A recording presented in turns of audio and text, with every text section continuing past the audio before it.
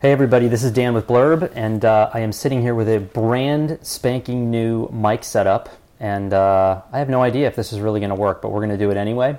And I'm sitting here with Jeff Frost, who is someone I met a couple of years ago at the Palm Springs Festival, where they were basically launching the nightly projections at the festival with his short film, which was 2 years ago. Which film was that? Flawed Symmetry of Prediction. Flawed Symmetry of Prediction, and then everybody kind of freaked out when they saw that film, and then this year at the Palm Springs Festival, they screened his new film, which is Circle of Abstract Ritual. Circle of Abstract Ritual, and they actually screened it every single night, because when Jeff would start the slideshows, people would say, wait a second, we heard about this film, can you show it again? So they ended up showing his film every night of the festival.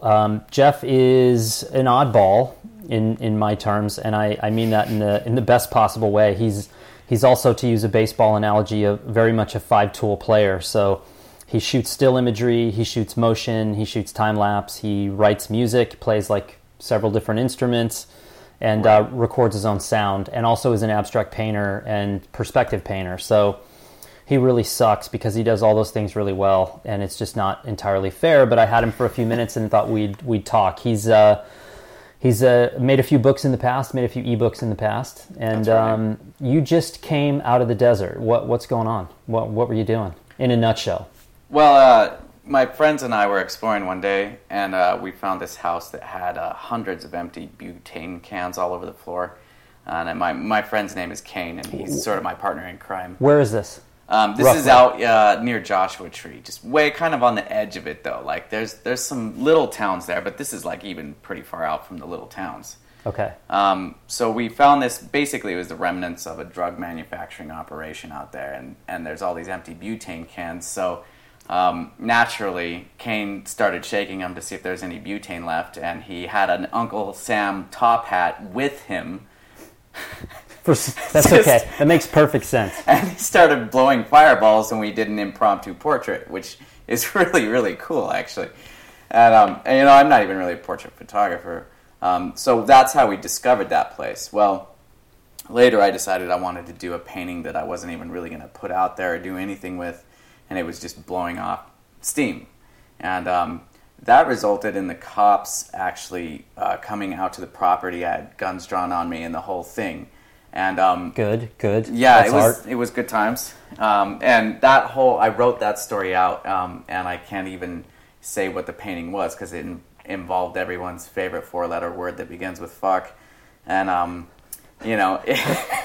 so not only was I out there illegally painting on the inside of somebody's house, I was painting the F word in giant letters.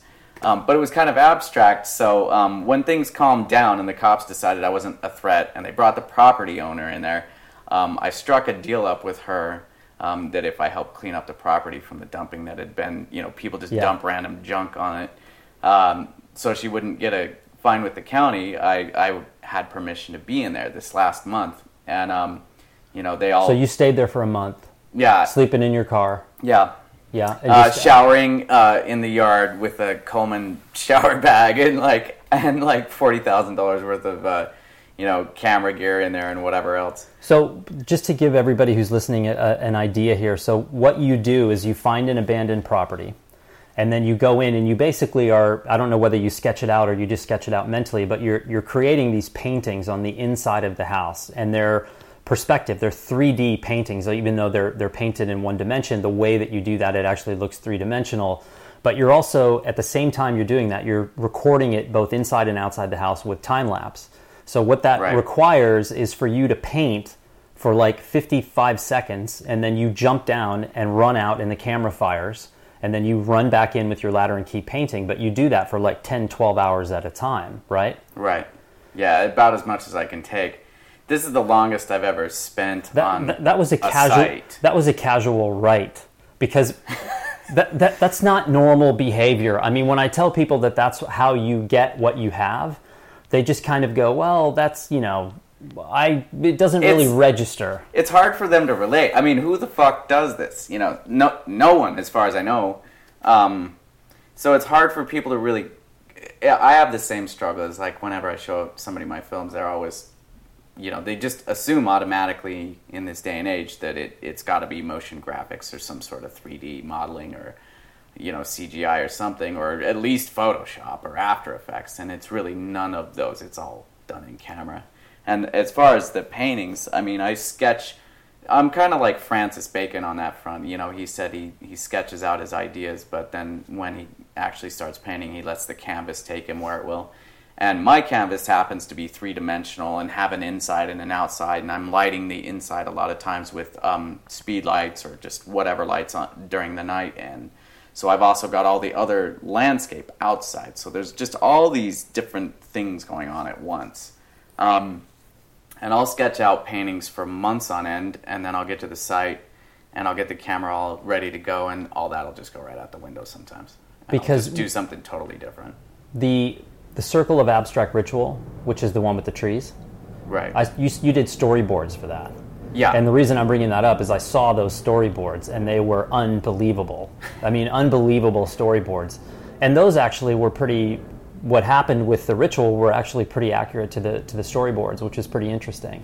But I have another question. So you shoot stills and you're shooting motion and you're doing time lapse and you're painting and you're also doing the audio. You're a space nut who actually borrowed my moon book and actually brought it back. So you're in the minority there. That was hard, by the way, bringing it back. That was one of the most courageous things I've ever done in my life. I loan a lot of books and many of them don't come back. But is there, of the 5 sort of things that you're going after, the five disciplines here, is everything about the film, or is there some sort of individual achievement or success within each one? So that say that yes, you're making a film about the desert, but what does the still work mean to you? Because your work is comprised of all these stills, but is there something within each of those disciplines that kind of fuels you for that specific discipline, or is the only thing that matter that final film? Oh, no, it's definitely more than the final film matters. I found it, in a previous life, I was trying to make it as a musician, and I would get sort of routinely mono-focused on, like, well, I've got to record this album, or I've got to record this song, or I've got to write this lyric, and I wouldn't let myself screw around. And it turns out when I let myself screw around, I wind up developing all these other capabilities and sort of throwing them into the mix. And so if I have this playground where I can just jump from thing to thing to thing, I can do not only vertical movements in terms of, like, say, maybe I want to advance the painting, or maybe I want to advance the photography in this way, or the motion control, or whatever. I can also just have fun developing something totally different as far as, like, sound design. I really went nuts with sound design on Circle of Abstract Ritual, so it gives me all these different little areas that I can start poking around and experimenting with. And because what I've really realized is that just doing something well is utterly boring to me. I just don't even care. I want to experiment pretty much always. And so if I'm not doing something that's, like, sort of fueling that little thought in my head, like, I wonder if this would work, then it becomes very, very stale for me. And so if I have all these different disciplines, it just gives me way more things to play with. So one of the things that I really like about you is that every time I talk to you, you're typically in the field. It's pretty rare that you are here today and you came here for a specific reason. Right. To sign a couple this of... This is my one day between shoots. And a lot of times I find people, including myself, I've been guilty of sitting around saying, boy, if I only had X, Y, or Z, then I would go and do something. Right. You tend to be in the field all the time, which I have a great appreciation for. Having said that, there's it sounds cheesy, but you've transitioned from when I first met you to where you are today.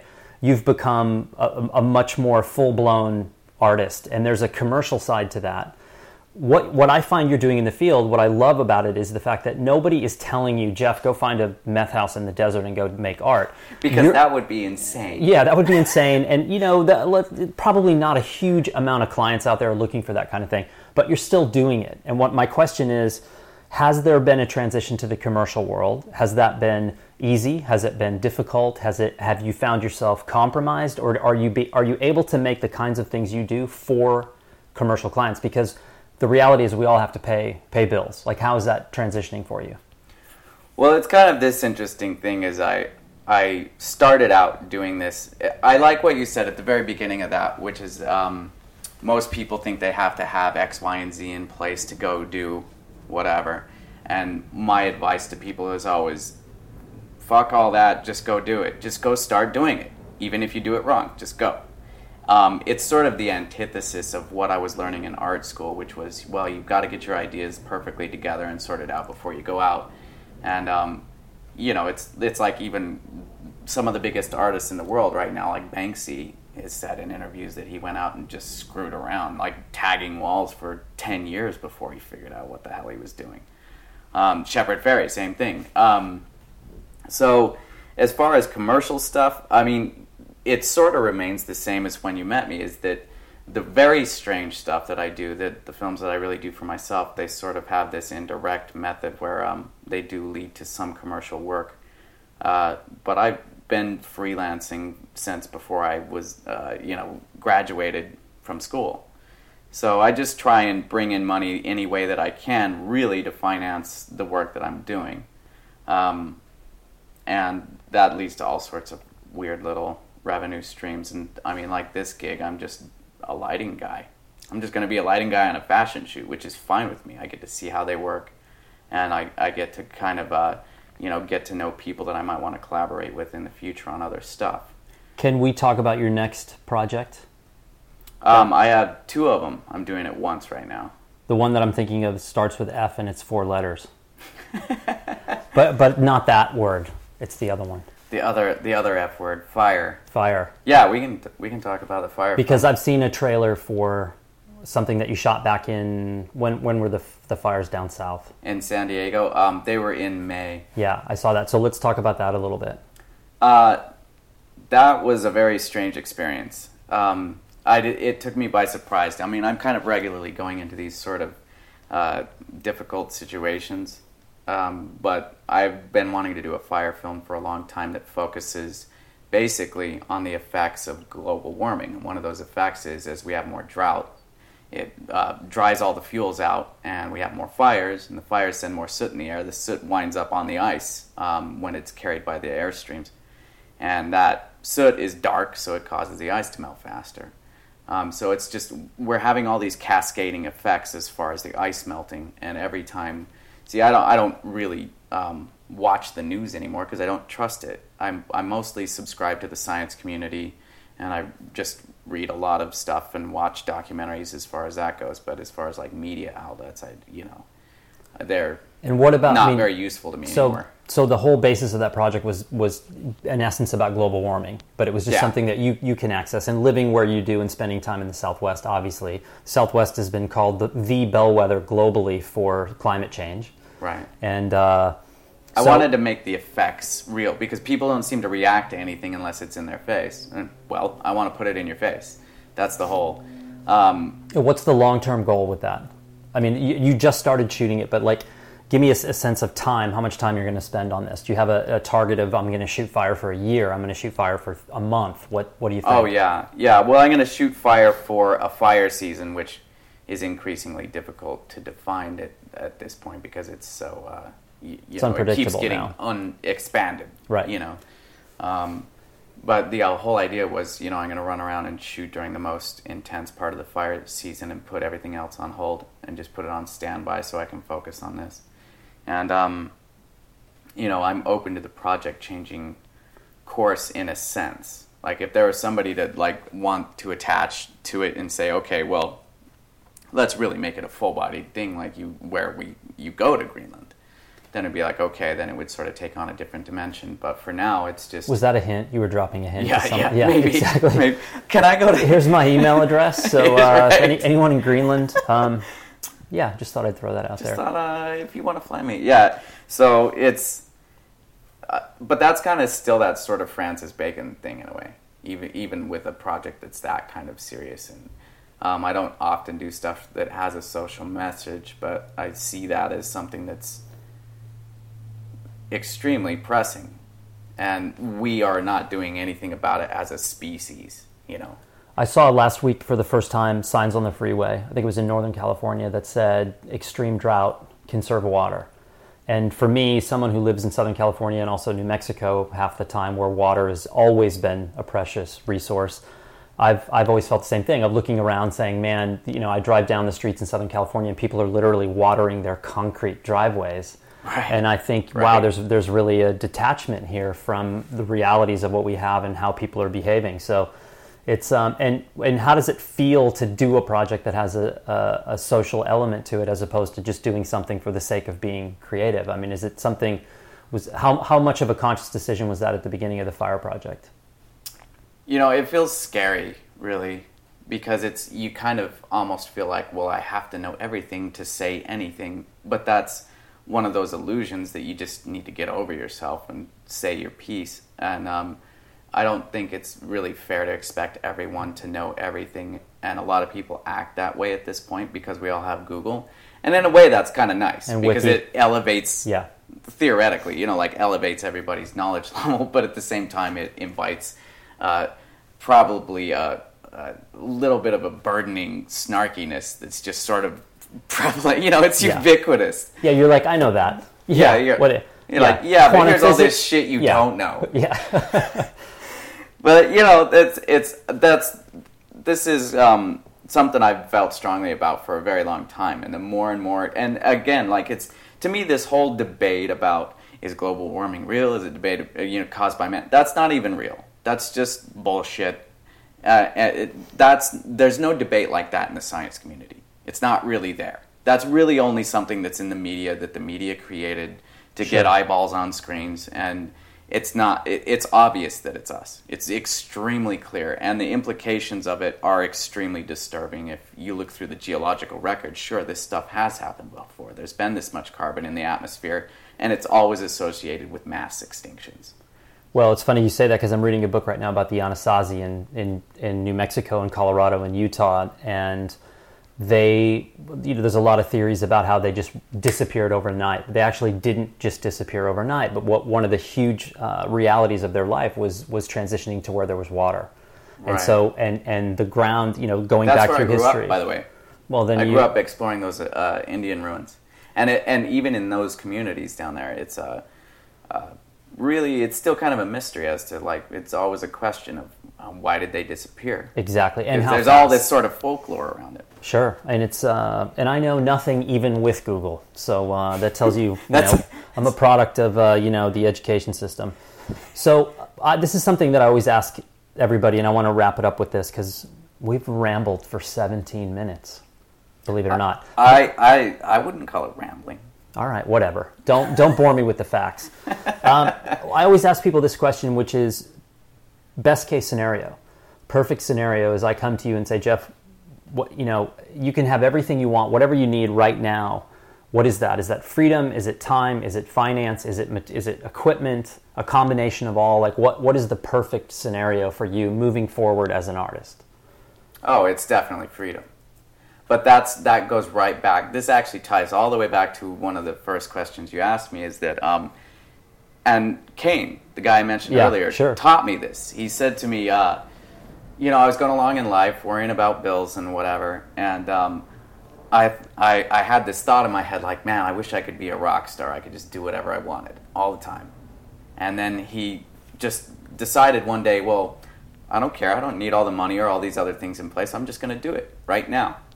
And just like that, he ejected himself right out of the rat race. And that's exactly what he did. It takes a pretty hardy person to do it, but to this day, I've seen him have $10 in the bank, and if some job comes along that he doesn't like or is, insulting to his integrity or pride or whatever, he just says no, even though he totally needs the money. And it's freedom is a big, huge thing. It's a really tough thing to get. And it's something that usually requires a lot of courage to get. And that's the thing, So there's a certain amount of freedom that can be had by having more money or more equipment. It gives me freedom to have a broader palette in an artistic sense. But I don't see why I have to wait for money to be in place to have the freedom. And that's exactly how I've gone about living my life. And at this point in my life, I definitely have more freedom than I've ever had. Well, I think that's a really important point of what you mentioned was learning how to say no when things are right. And I know as a photographer when I started back many years ago, a friend of mine, a designer at the time, told me, he said, the jobs you say no to are more important than the jobs you accept. And I literally in my head said, God, that's a ridiculous cliche. Like, that, what a joke. That can't be right. And within 3 months, I didn't involve myself in a job that turned out to be literally a hellish situation for 2 years of my life. Wow. And I said, I will never, ever make that mistake again. And I think for a lot of young, because you're still young, a lot of young artists out there, it's hard. You know, when things are tight and the budgets aren't what they were, and people are like, oh man, I got to take everything that comes along. But I think well, they're either saying no too much or not enough, right? Yeah, I think it's a balance, but you seem to have found a really good balance, because ultimately every artist I talk to says the same thing in regards to the best work they've ever done is the work that they have done themselves. It's personal work. And so you have found a really amazing balance of you've created as much personal work in the past couple of years as anybody that I've been around. And that's saying something, because I'm around a lot of different, obviously in this job, I'm around a lot of different people. So it's commendable. I want to say thanks for taking the time. I have a feeling we're going to do this again, because I think we could talk about a variety of things, especially now that we're both Google brilliant people. That we can we'll just choose a random topic and we'll Google it, and then we'll have another talk. Google and I know everything. Of course. So thanks for joining us. And we didn't talk about books, we didn't talk about Blurb or anything, but we will get to that at a later date, because you've made some pretty interesting things, and you also approached Blurb from a very strange perspective, and I meant strange in a good way. But thanks for the time, and hopefully we'll talk to you soon. All right, look forward to it.